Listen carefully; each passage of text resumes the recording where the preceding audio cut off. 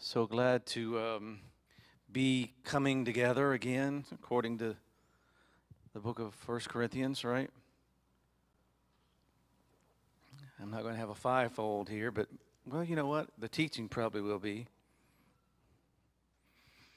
Every one of you comes together, has a psalm, a hymn. I've been studying that. But anyway, this morning, there's a lot that I need to kind of just share with you, and I want to address the mindset of a saint and how we should be thinking during this time frame that we're in. And last Sunday morning, if you'll recall, I remember doing the transition, and I remember speaking about how Joseph was in the pit and how there was purpose there. And ever since last week, I've been thinking about that all throughout the week.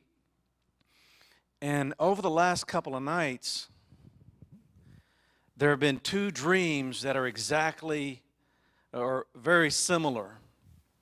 And while we were in Florida, this same kind of thing happened where there were two dreams that were very similar, and they were back to back.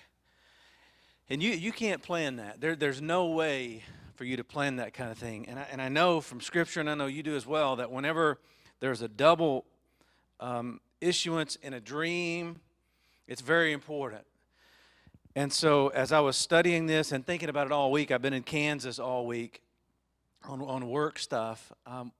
In the evenings, I would be thinking about this, and I just could not get away from it. And I didn't have enough time to focus a lot of time on it because of work conditions that were beyond the 5 o'clock range. So we were working late into the evening sometimes because I wasn't able to go into any of the facilities because I had come from Florida. So I had to be quarantined and didn't know that. And then outbreaks started happening at where we were at. And so me and my coworker, we ended up being confined to the Hilton Hotel, which was fine. And we were supporting remotely instead of being physically on site. But anyway, it was very busy, but I couldn't wait till I got home, Friday afternoon, and then all day Saturday because I was spending a lot of hours studying. But Saturday night, I had a dream, and it was all I can remember it being. It was an educational scene. It was I was in a situation where I was in a. It was a test. It was some kind of not a trial, but there was a test, and I could tell there was a lot of frustration inside me because I didn't feel like I was passing the test or the exam.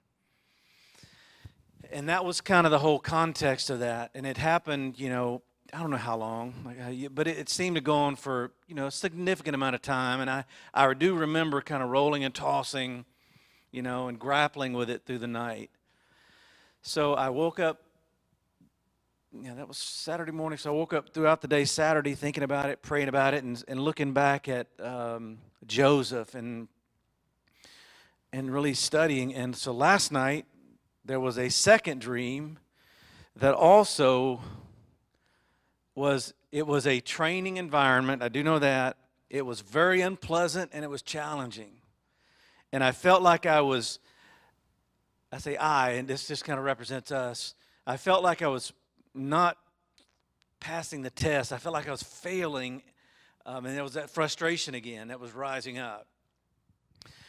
And so immediately, you know the Scripture, and we're going to kind of look at it together again, because like I said, this has happened 2 times in a row over the last 2.5 weeks, 2 double issuances of dreams back to back that are very similar. And I'll spare you the details of the previous 2 that were not very pleasant compared to these. But we are being placed in unique situations, and I'm speaking into the current situation, but I know I could tell in the dream that it was also speaking towards things that are coming, things that are going to be very, very challenging, dearth-like, famine-like, coronavirus-like. It was all of that, but I really felt, but we don't need to worry because in the midst of that, God's going to take care of His saints. He's going to take care of His people. We won't go without food. He's going to bring provision no matter what circumstance or situation we're in. And so as I begin to really think more deeply about this, this really has to be the mindset of the way that we think, no matter what situation we're in. Because, I remember the message that Pastor brought on Wednesday night about how inside the enemy, the iniquity that was within him, is really what a lot of people are partnering with in these other movements and things that are going on. And they don't even really, some recognize it, some don't. They just jump on the bandwagon with, what's currently going on, and they have no idea what they're doing. And even our president has made comments like that there are people that know what they're doing in this, but they don't. But anyway, I was thinking about the iniquity that was found within the enemy and how that's it's all throughout the earth where people are just, but in the midst of that, we don't need to partner with iniquity. We don't need to partner with the prince of the power of the air. We don't need to partner with any of that. And we don't need to be worried and so amped up and fearful. We don't need to respond that way. Because there's purpose in every situation that we are in. It's just how we think about it and how we view it. And everything that we view must be through the eyes of God. It have to be. Otherwise, our vision is going to be not very clear. It's going to be skewed, or it's going to be obscure, and we're not going to know, hey, what is He really doing in this? What is He really saying? And so many people, the lenses that they're looking through, man, they're just crazy. Some people, all they see is racism. Everywhere they look, racism. Oh, and they're detectors of it. And so we have to, and we all know that there's racism. It takes on many forms, and it's not just one color. It goes against every ethnicity around us. And the enemy is doing everything he can to try to distract people, and he's trying to get people to not focus on really what God's really doing, but rather on what He's doing. These are all distractions. That's what they are. I mean, and so the two dreams, I've really been praying about it, even this morning, driving in and over here, studying and praying, is like, Lord, I know You're establishing something here. And I know that one thing that I do know is this. He is training us in how we should respond and how we should think and how we should react no matter what situation we're in. And even last night after I studied for a few hours, I turned on the television and 48 Hours was on. And they had this bizarre situation where a school bus had been kidnapped. And 26 children were taken out of this school bus, and they were put in vans, and the perpetrators drove 100 miles over into California, and they buried them in a pit underground, 12 feet underground. And so you can imagine when the pit language starts coming, I'm immediately going, okay, there's a connection here. Joseph was buried in it calls it a prison, a dungeon, but if you look at it, it's really, and it's all of those, but it's really a pit.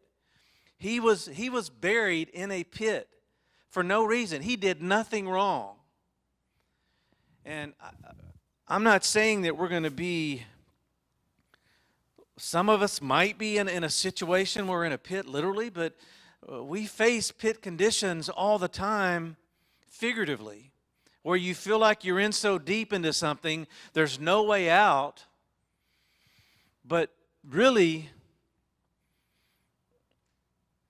no matter where we are, Jesus, whether we're in heaven or whether we're in the depths of the earth, it doesn't matter. Yahweh's plan is with us regardless. But it's all in the mindset of a saint. How do we think about the situation we're in? We should be at a point where no matter what we face, we shouldn't go, oh, man, I did something wrong here, or I missed the mark. That should not even cross our thinking initially. We should go, this is part of the eternal plan for me. This is part of the eternal plan for this network. And not view it with the lens of iniquity. I mean, it's so easy to do that. It's so easy to look at it and try to size it up or try to read the situation. I think that's where we really mess up, is when we look at it and we try to overanalyze every little minute detail, and before you know it, we don't even know what the detail was. We just need to let things play out and unfold. And in the midst of that, keep interceding, keep speaking to God and ourselves. It's kind of an interesting concept there in Corinthians, isn't it? There's no interpreter, make sure you speak to yourself and then to God. Very odd, but all I'm saying is we don't have to worry and we don't have to fear, because Yahweh is near, and as long as we are in His plan and we're interceding, He's gonna take care of all of us. And when you contrast what I just said with what's going on in our world and all the violence and all the upheaval and every other adjective, it's just the opposite. The enemy's trying to pour in fear, and the enemy's pouring out his evil nature, don't you? I mean, he really is. Maybe you haven't thought of it before, but the enemy is pouring out his evil heart into this country and all over the world. And God's allowing it.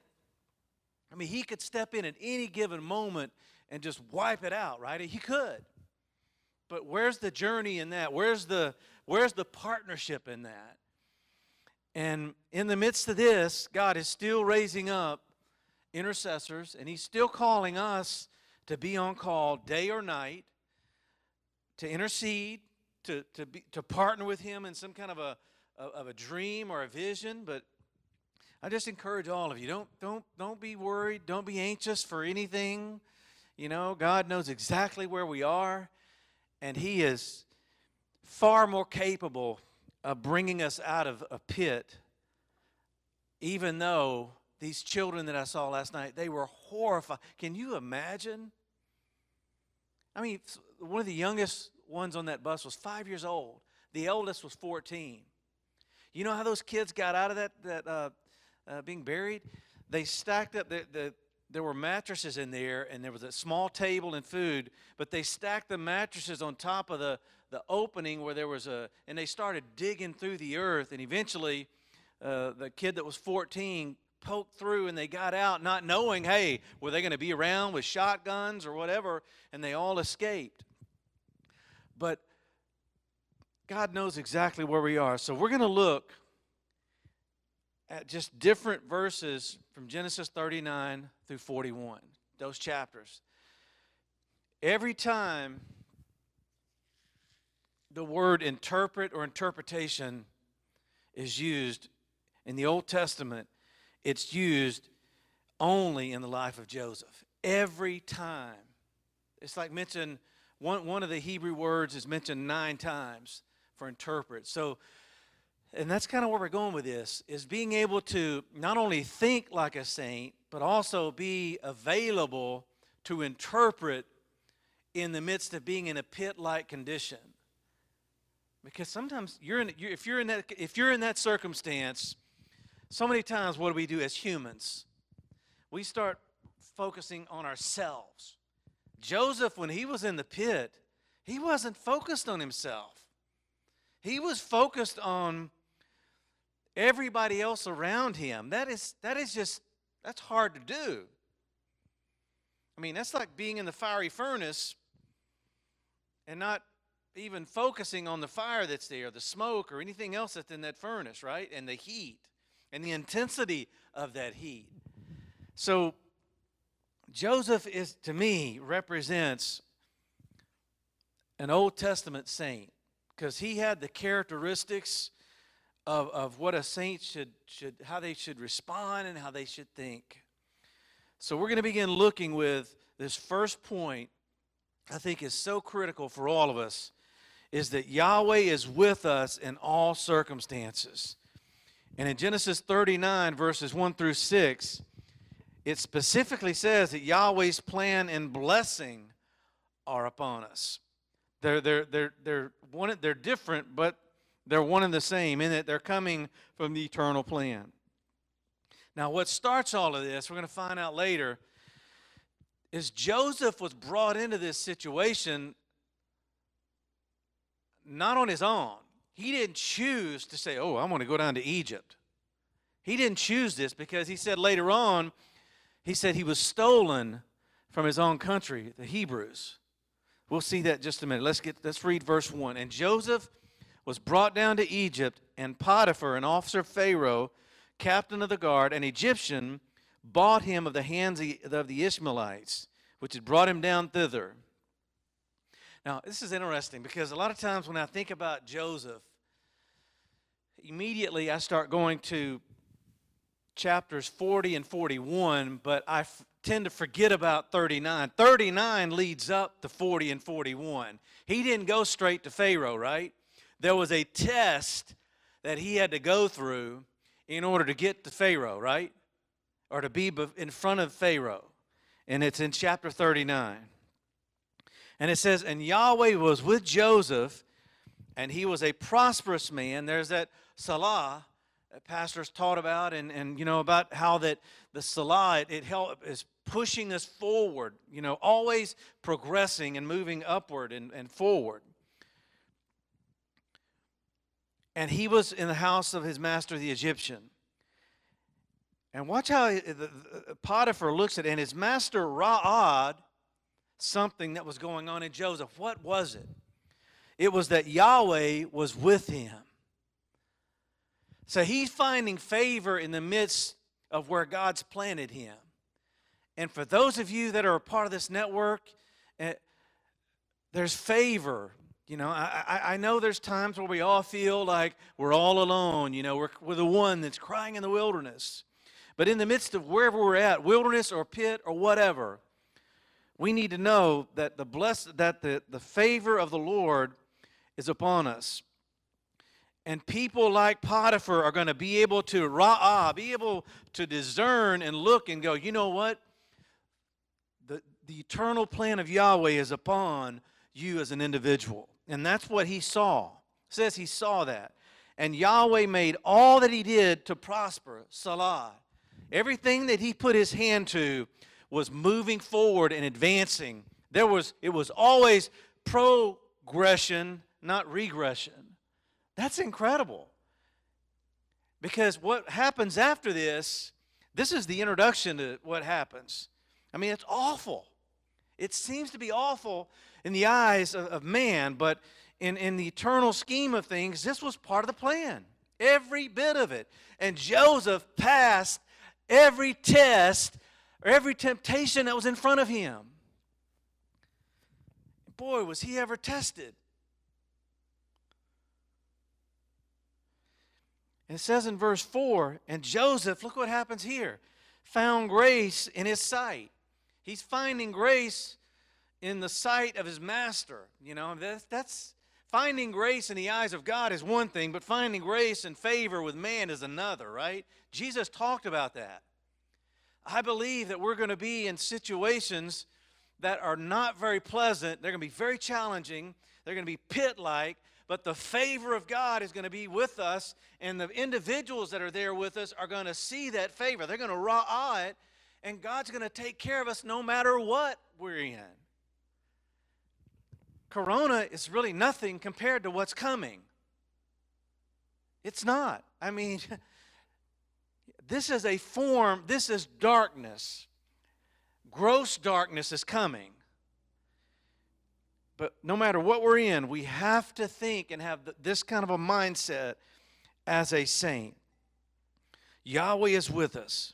And he found favor, or found grace in his sight, and he served him. Look at this. Look at the connective with grace and serving.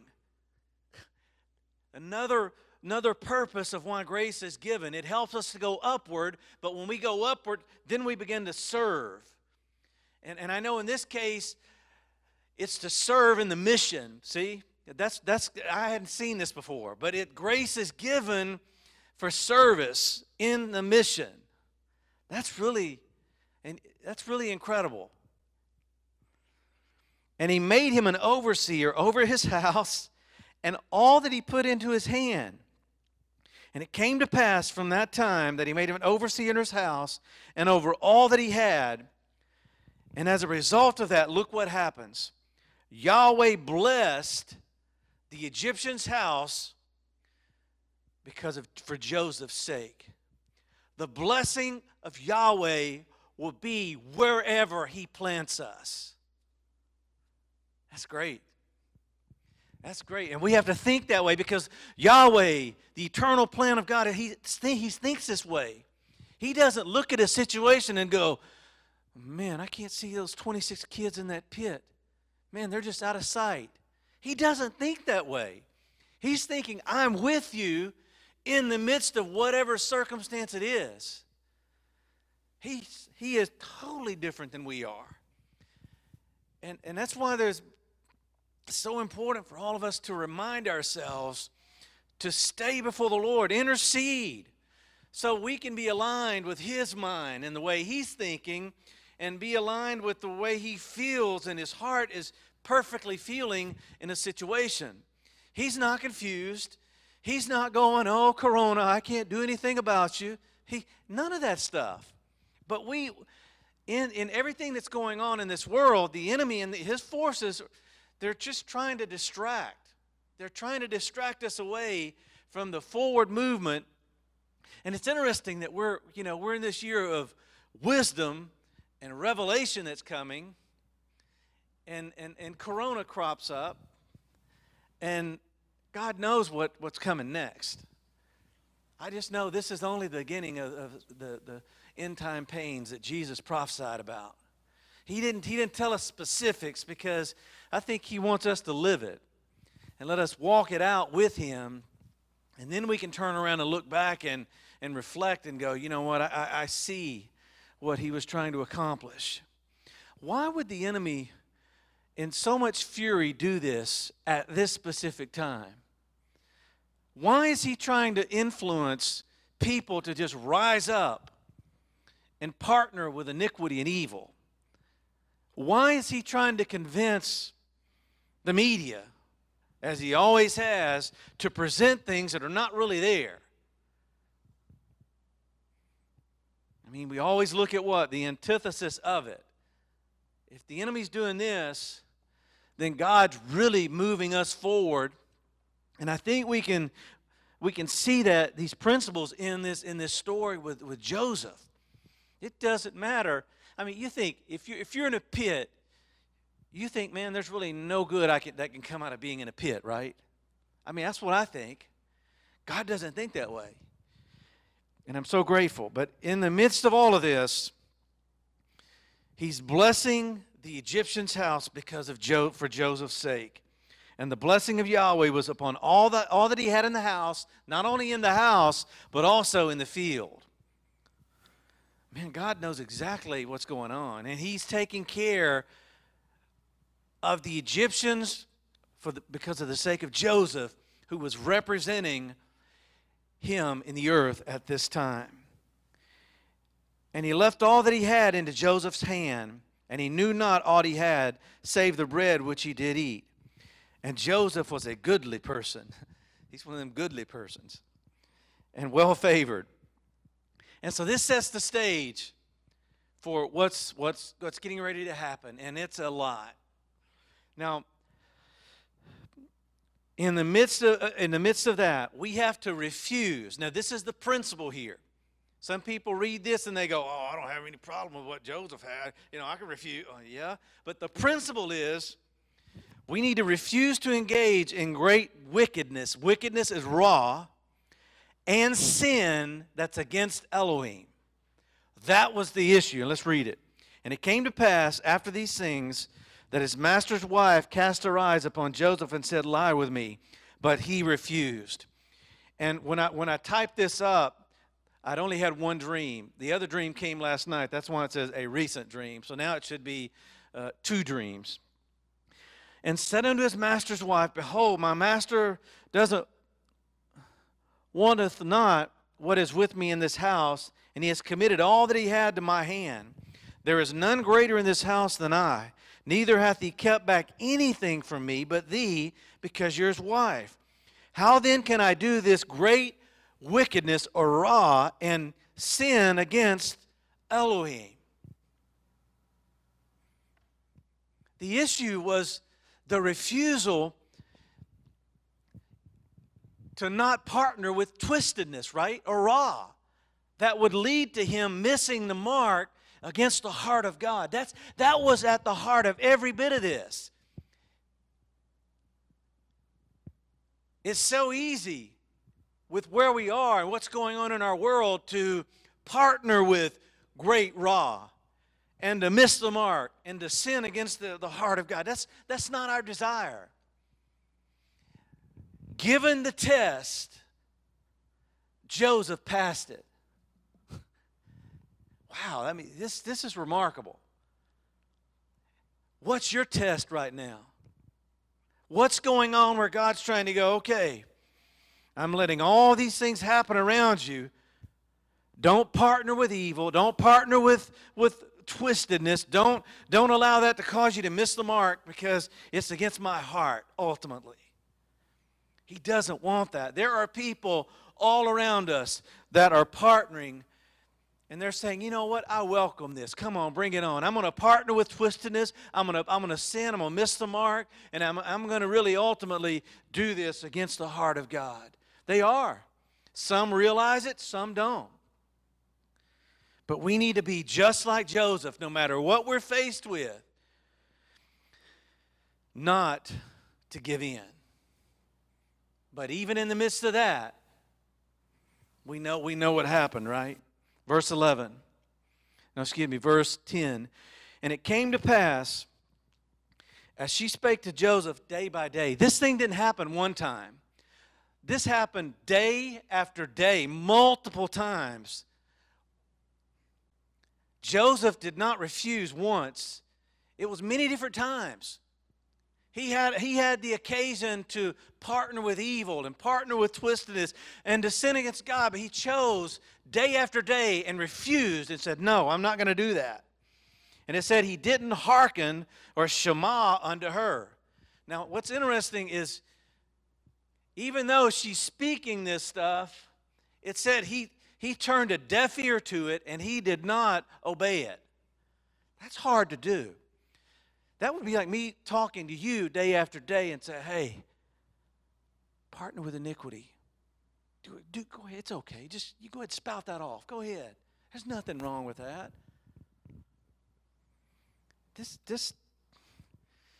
I don't know if I'm in this situation, it's tough. It's not easy, but we can do it. If Joseph could, so can we. Verse 11, and it came to pass about this time that Joseph went into the house to do his business. He had no evil intent. He was going in to take care of the business that Potiphar left him to do, right? That was his mission. He was serving. And in the midst of serving, the circumstances were perfect for a strategic trap. And that's exactly what happened. There was none of the men of the house within it. And she caught him by his garment, saying, lie with me, and left his garment in her hand. He fled and got him out. There's the strategic trap that was laid for Joseph. We just need to be aware of our surroundings. Is it about the lying with? Yes, but it's more than just that. How does that apply to us? We need to be aware of our surroundings. If there are no men around, you hear what I'm saying, whatever the condition looks like, if it looks like you might partner with Ra or you might miss the mark, flee, run away. Don't even go inside. Don't even gather with those group of people. So the application to this, we're going to have to personalize it to our situation. But the two things that we need to remember is don't partner with Ra, and secondly, don't let that cause us to miss the mark and sin against Elohim.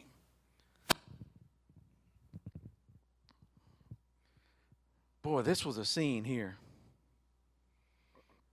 And then the next thing that begins to happen. So now she's got to rethink, okay, this looks really bad. I've got to concoct false accusations to try to cover this thing over. And that's what she does in verses 13 through 18. And it came to pass, when she saw Ra'ad that he had left his garment in her hand, was fled forth, she calls for the men of the house and spake to them, saying, see, he has brought in a Hebrew. So now look what she's doing. She's blaming Potiphar for bringing Joseph in. She's saying it's her husband's fault. He's not even there to defend himself. But yet she's throwing the blame off on him. You brought in this Hebrew to mock us. He came in unto me to lie with me. She's flipped it. The media is flipping all this stuff. All this craziness is like God's intending to do one thing, and they're turning it and flipping it and saying he's trying to do something else. These things apply in a lot of ways right now. And I cried with a loud voice. She didn't do any of this. Joseph didn't come into her. He was serving in his mission. And his mission was to take care of business, Potiphar's household, keep it in order. And it came to pass when he heard that I lifted up my voice and cried, he left his garment with me and he fled and he got him out. Totally the opposite story, right? False accusations. And she spake unto him and said these words, the Hebrew servant which you brought unto us. She says it again, twice. So the issue of the double is mentioned here with a false accusation where the enemy's trying to establish something. So, I hadn't thought much about this till now, but it says in the mouth of 2 or 3 witnesses, let everything be established, right? And we always just associate that with God, and that's right. But the enemy, he wants to be like the Most High, so he's doing this in an evil manner. So anytime we hear a double that's going on, in whether it's through words or somebody, they won't come out and tell you they had a dream or whatever, but the point is, if it's doubled, we need to know that the enemy is trying to establish something of an evil agenda, and we need to stand against it and declare the opposite of it, because that's what, you see this? There's a lot here.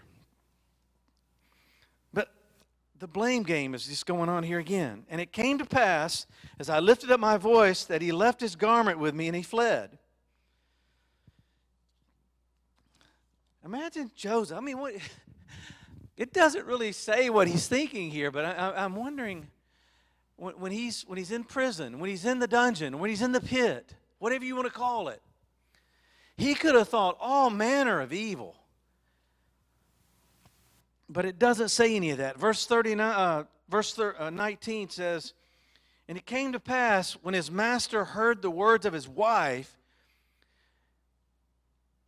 his wrath was kindled. He was furious. Now, we all know, right, a principle in life is there's always 2 sides to every story, right? He didn't even ask Joseph. Remember early on, it said Ra'ad, that Yahweh's plan was upon him, right? And that he was with him. Why not go and ask Joseph his side of the story? See, the enemy's, he's like that. He's evil. He doesn't want the other side. He only wants his side of the story known, right?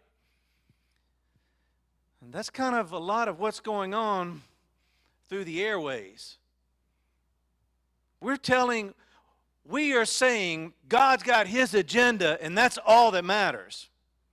No matter what condition we're in, no matter if we're falsely accused, it does not matter.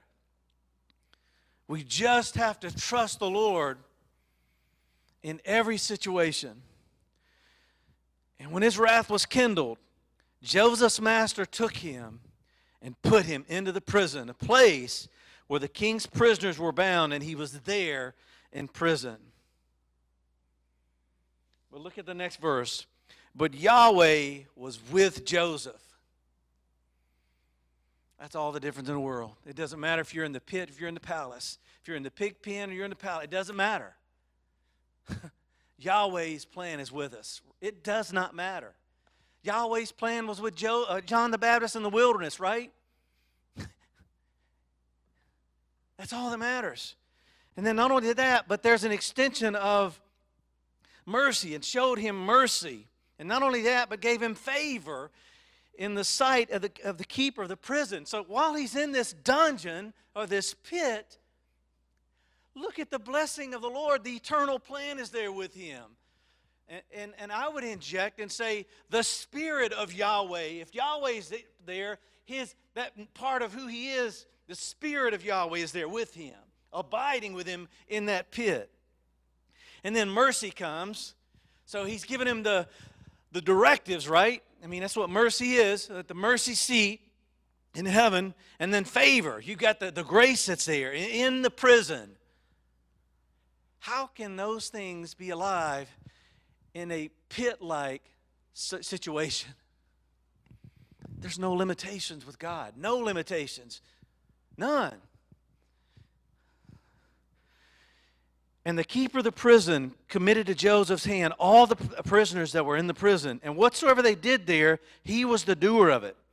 And the keeper of the prison looked not at anything that was under his hand. Why? Or what's the reasoning? Because Yahweh was with him. So now we've got recognition from the keeper of the prison going, the eternal plan is with this man. And that which he did, Yahweh made it to prosper. There's Salah again. Caused him to move forward. How do you move forward in a pit? It's craziness, but God does that. And so in the midst of that situation, there was purpose in the pit. And I want to focus in on how God is equipping us and continuing to equip us with being able to interpret whatever it is we're in, whatever condition, whatever circumstance we're in, being able to come up and say, you know what? I can give you the interpretation. But listen to what the butler and the baker said in Genesis 40, verses 5 and 8. And they dreamed a dream, both of them. Dreaming in a pit, right? That's another interesting thought. Each man is dreaming one night, each man according to the interpretation of his dream, the butler and the baker of the king of Egypt, which were bound in the prison. And Joseph came in the morning and looked upon them, and they were sad. And he asked Pharaoh's officers that were with him in the ward of his Lord's house, saying, why do they look so sad today? And they said unto him, we have dreamed a dream, and there's no interpreter. There's no one, pathar. There's no one that can open up this thing and tell us what it means. And that word is used 9 times in the Old Testament, and every one of them surrounding the life of Joseph. We are called to do the same thing that Joseph did here. In the pit, in a situation that makes no sense, we're there because the plan of God says, this is where I need you to be at this precise moment. We are exactly where we need to be in the timing of the Lord. We have not missed the mark. We haven't sinned against His heart. We have not given way to raw thinking or iniquity or any of the evil things within the heart of the enemy. We are exactly where we need to be. End of story. Think like that. Think like that, because that is saintly type thinking.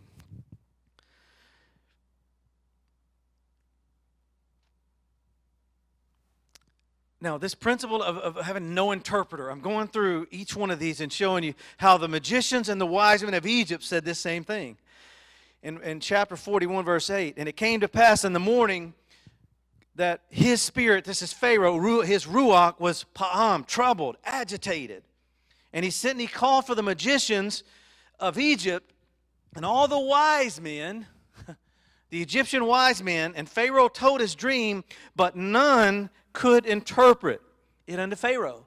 I'm drilling this point in to go, hey, the magicians couldn't do it. The guys that used horoscopes, which is really what a magician was then, and even his wise men, they couldn't do this. He told them a dream. They had no idea.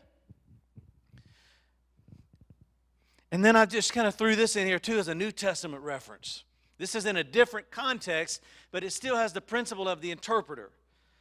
1 Corinthians 14. How is it then, brethren, when you come together, every one of you, people that don't believe that every one of us should have this, they need to read this scripture again, right?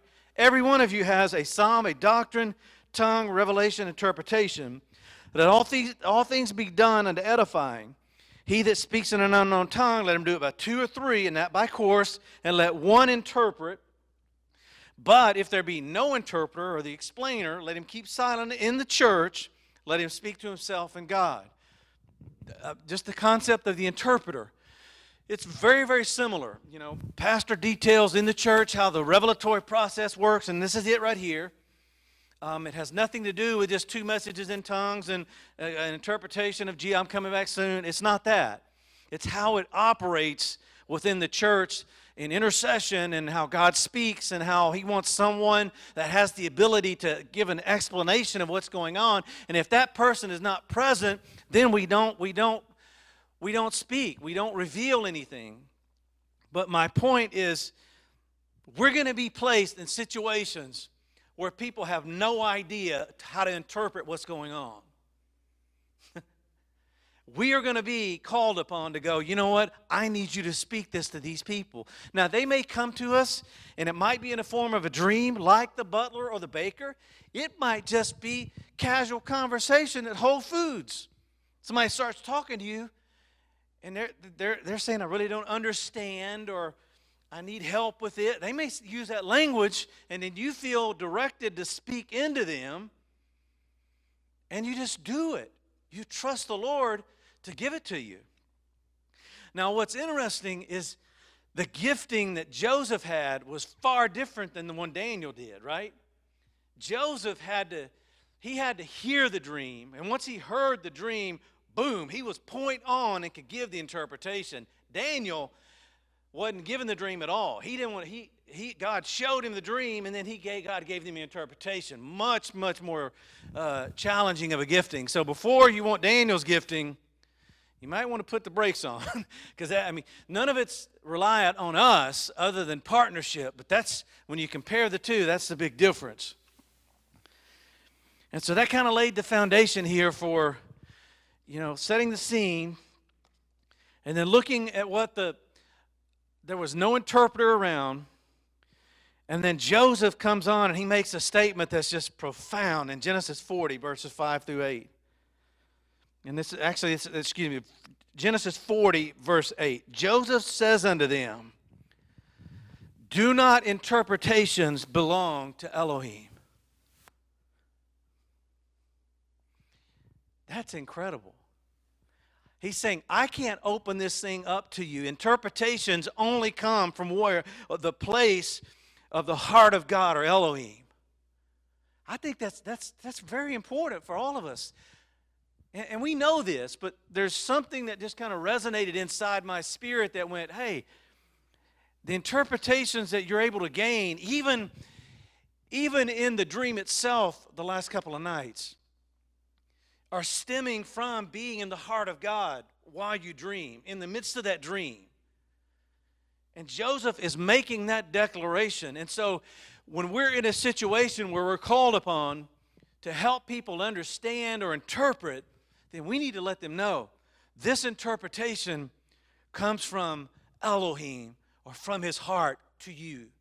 And you can phrase it in a different way, but it's just really, and he said, tell me them, I pray thee. So he's asking for them to tell the dreams, and I've kind of listed, these are some wacky dreams here, I read through these and I go, man, how in the world did Joseph get the interpretation of that? It's pretty easy when you sit back and you think about it, you meditate on it. The circumstances that he was in and the men that were in helped him with the interpretation. Let's read it. So we're being called upon to be interpreters of spiritual things. This one involves interpretation to the chief butler in Genesis 40, verses 9 through 15. And the chief butler told his dream to Joseph and said unto him, In my dream, behold, a vine was before me. The vine, there were 3 branches, and it was though it was budded, and her blossoms shot forth, and the clusters thereof brought forth ripe grapes. And Pharaoh's cup was in my hand, and I took the grapes and pressed them into Pharaoh's cup, and I gave the cup unto Pharaoh's hand. That's a pretty wacky dream, right?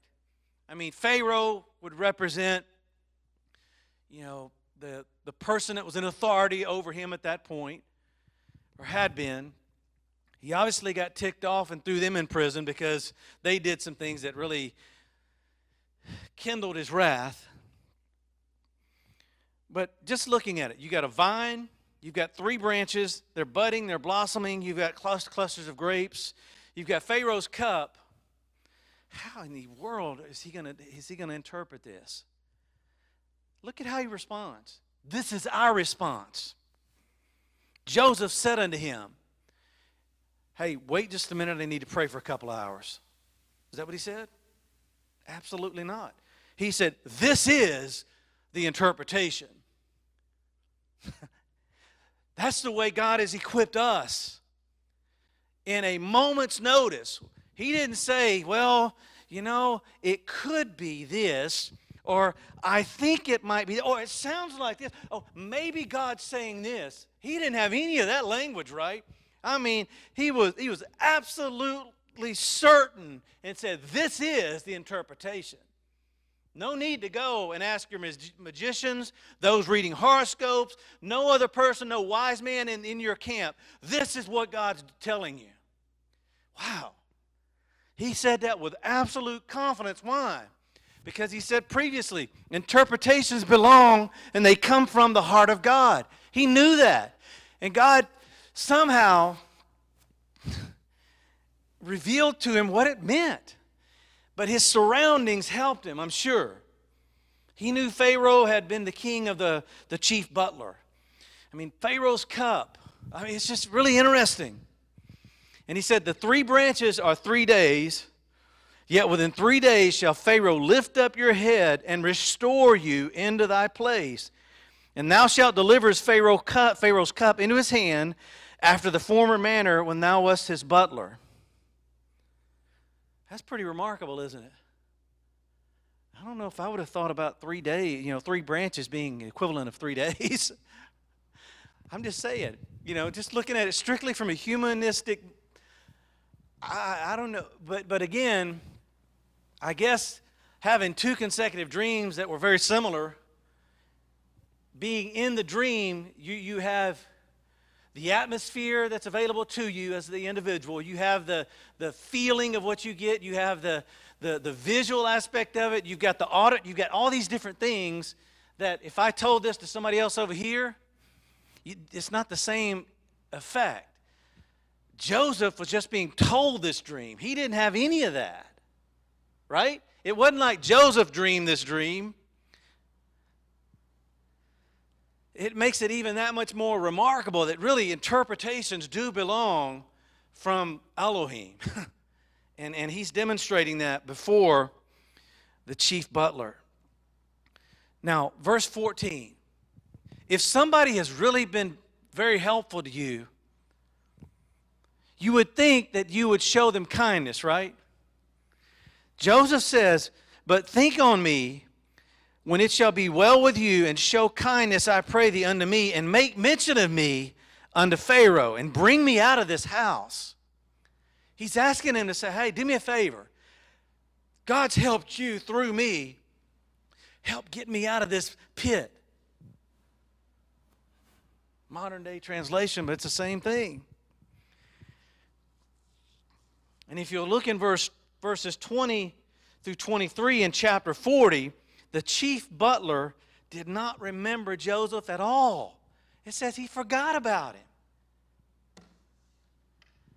Before we say we want a Joseph-like ministry, you better be ready to help people out, not be remembered and be forgotten. Because that's exactly what happened here. I mean, it makes no sense. It's like, Chief Butler, man, I helped you out. Help me. That's really bizarre, isn't it? But that does happen all the time. Now, let's look at how he interacted with the chief baker, the BB, the butler and the baker. When the chief baker, now watch this. Remember, all the prisoners they're in the pit. Don't forget that. Everybody else is listening. I mean, they're front center. They're like in the front row watching and listening. And when the chief butler ra'ad that the interpretation was Tob, interesting, he said to Joseph, hey, man, I had a dream too. And he said, behold, I had this one's bizarre too. I had 3 white baskets on my head. And the uppermost basket, there was full of all manner of batements for Pharaoh, and the birds did eat them out of the basket on my head. What a bizarre dream. And Joseph answered, this is the interpretation, the exact same certainty. He was confident. He didn't waffle back and forth. This wasn't a time where he tried to counsel with the baker here. I mean, he was telling him this is what's going on. Look at the interpretation. He said, within 3 days, the three baskets are 3 days. Pharaoh's going to lift them off of you, and he's going to hang you on a tree. Good grief. Some people might write this off as, oh, that's not God. There's times where it happens. I was reading through this again. So many times, like, I'll share just a snippet of something just to kind of, while in Florida on vacation, I told you had 2 doubles, 2 dreams back to back. Each one involved torture and murder. I just leave it at that. Some people might go, well, how is that possible? Well, here's an example of how God can reveal things that are going on. I wasn't in fear. I wasn't the next morning getting up and, trying to hide or, it wasn't any of that. God does things and says things. He knows what's best, and if it's in the Scripture, we need to believe it. I mean, he told another guy, said, hey, get your house in order. You're going to die initially. And then he extended his years of life, but he still kicked the bucket, right? I mean, he can say that kind of stuff. So the fact that people have this idea in their mind, oh, God, he won't do something like that. Well, he did it here. It's not pleasant, but he was trying to let this guy know, you reached out to me and you asked for the interpretation, probably not what you're expecting, but this is what God's going to do. And you know the rest of the story. It happened exactly the way God said it would through Joseph. Now let's look at how he interpreted to Pharaoh. In Genesis 41, 15 through 16, and it says, and Pharaoh said unto Joseph, I have dreamed a dream, and there's none that can interpret it. Even Pharaoh's saying there's no interpreter around. But he says, and I have heard some say of you that you can understand. Now, understand here is the Hebrew word shema. Interesting. It's not the word where we think in the Old Testament for being able to separate things out mentally and being able to understand. It's shemaing a dream. What does that mean? It means being able to be in the midst of a dream and hear it and obediently give an interpretation of it. And he said in a dream to interpret it. And Joseph answered Pharaoh, saying, it is not in me. Elohim will give Pharaoh an answer of shalom. Remember, Pharaoh, his spirit is what? Troubled, agitated. He just doesn't know what to do with it. He's just like a nervous Nelly with OCD tendencies, and he's just all over the map, right? But Joseph is telling him, Elohim, the heart of God, is going to give you an answer that is going to result in bringing peace to this current situation. I think it's interesting, too, that word gets back to Pharaoh. There's a recognition of giftings here. Pharaoh said, I've heard some say you can do this.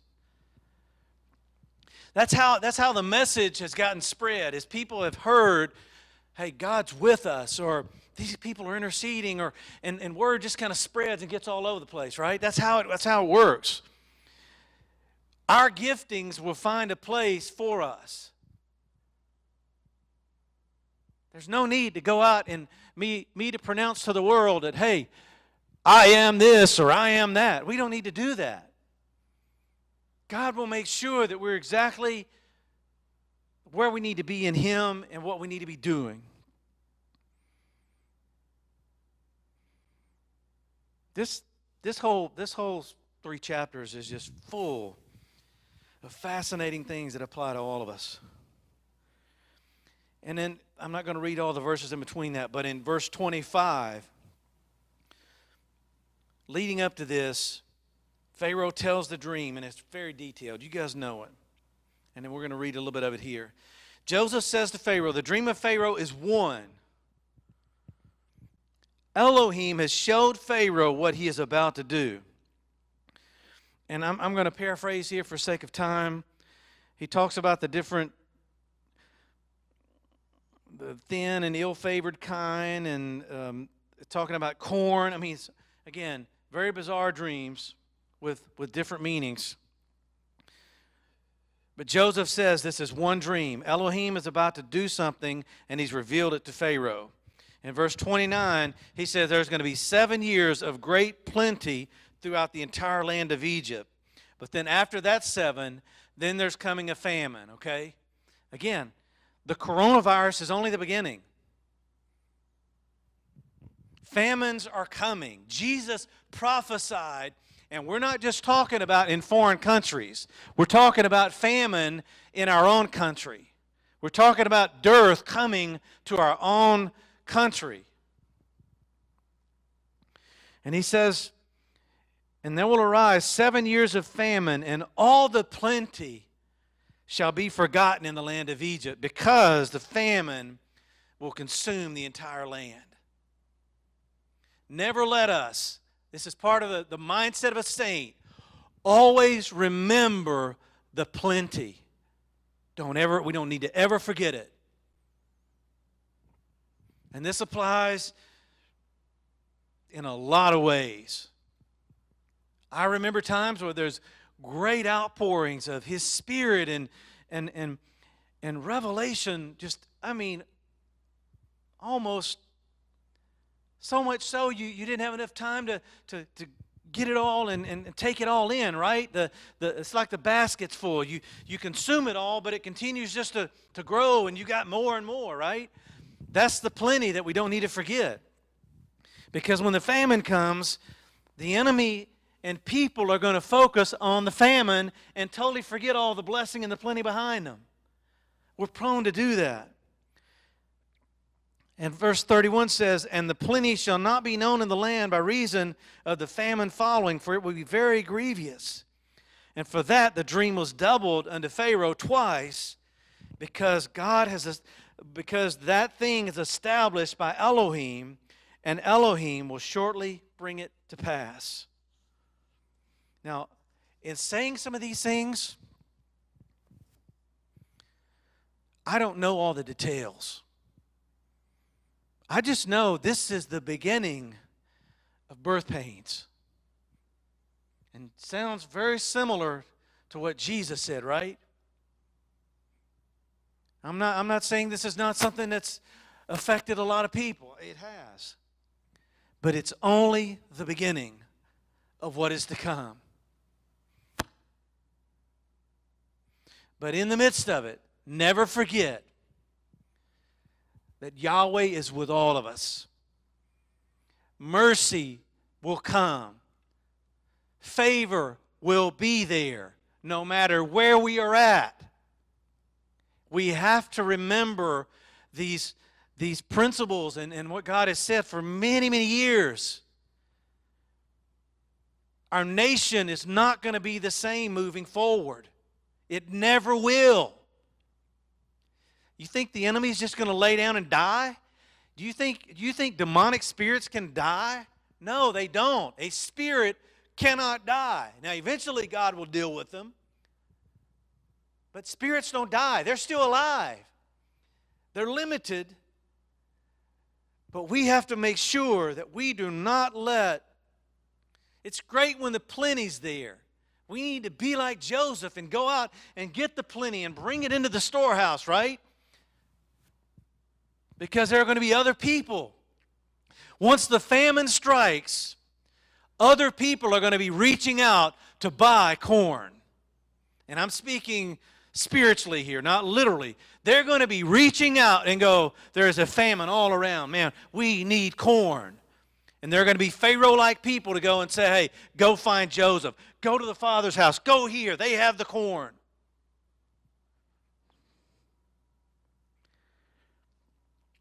And Joseph was recognized. His gifting was recognized in Genesis 41. I'm on page 4. Then spake the chief butler unto Pharaoh, saying, I do remember my faults. Pharaoh was wroth. He put us in the prison. We dreamed a dream. But there was a young man, a Hebrew. He interpreted unto us the dreams according to his dream he did interpret. And it came to pass, I was restored to my office, and the other guy was hanged. And then Pharaoh immediately, he says, hastily, he said, bring that guy into me. Hastily, it says. So Joseph, being in a pit, probably pretty smelly and needed to clean up a little bit. It says he cleaned himself up, shaved, and he was brought before Pharaoh. And it's in that environment where there's purposeful promotion that's brought into the life of Joseph. Now, I'm going to end with this. Pharaoh says one of the most profound things in all of Scripture in chapter 41 in regards to Joseph and what was inside Joseph. It says in verse 37 of chapter 41, the thing was good in the eyes of Pharaoh and in the eyes of all his servants. This is after he's telling them the interpretation of Pharaoh's dream. And Pharaoh turns and says to his servants, can we find such a one as this man, a man in whom the spirit of Elohim is? That's us. The pharaohs of this world, when they hear God speak the interpretation through us, they are going to respond in the same manner and go, there's no other person on this planet. And do you see the impact that this had on Pharaoh for him to even declare that? And Pharaoh says, for as much as Elohim has showed you all of this, what's this? There is no one so discreet and wise as you are. There's the wisdom part.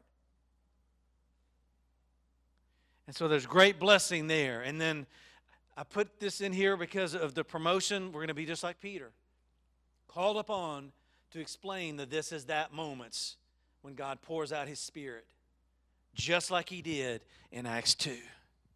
There are new beginnings being released, and the Spirit of God is being poured out. And we are going to be the representatives to say, this is what God's doing. It's not about these disruptions. It's not about protesting. It's not about rioting. It's not about any of those things. This is that. God is pouring out His Spirit. He wants you to dream. He wants you to be a visionary. And this is what He's doing. And He's going to do it in His servants, His handmaids, and all flesh. That's what God's wanting to do. That's what He is doing. Look, we have to look through that lens always. And if we don't, we are going to forget who we are and what He's done because of what's coming. The famine is coming to our land. And I do not say that lightly. The things that are coming are far worse than Corona. But don't remember Corona. Remember that Yahweh is with us just like He was with Joseph. If you're in the pit or you're in the palace, if you're in the pig pen or the palace, it doesn't matter. We've got to remember, and that's the way a saint should be thinking. Lord, I thank You for the opportunity to share Your word And I declare over all of us that your eternal plan is with us. Your mercy is giving us directives, and your grace is promoting us, and we're in the mission, and we're not going to give up. We're going to stay the course. May these words from the Scripture just germinate inside us, and let us remember that you will never leave us, nor will you forsake us. May the blessing of the eternal plan of God be upon every person and over this entire network and what you're doing in this hour. We love you and we praise you and we ask all of these things in Jesus' name. Amen.